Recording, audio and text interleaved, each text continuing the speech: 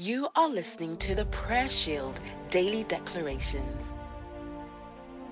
Heavenly Father, in this time of shaking, of upheaval and turmoil, when the strength and security of nations are being overturned, we declare that the United Kingdom will come to the desire of all nations.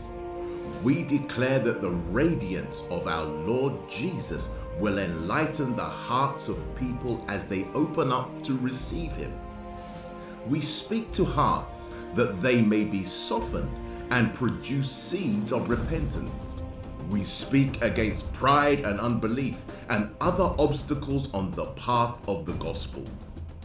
We declare that the church of our Lord will stand firm, and reflecting His glory will be a vehicle for transformation across our land. In the name of Jesus, Amen. Thank you for listening to today's Daily Declaration. We trust that you were indeed blessed.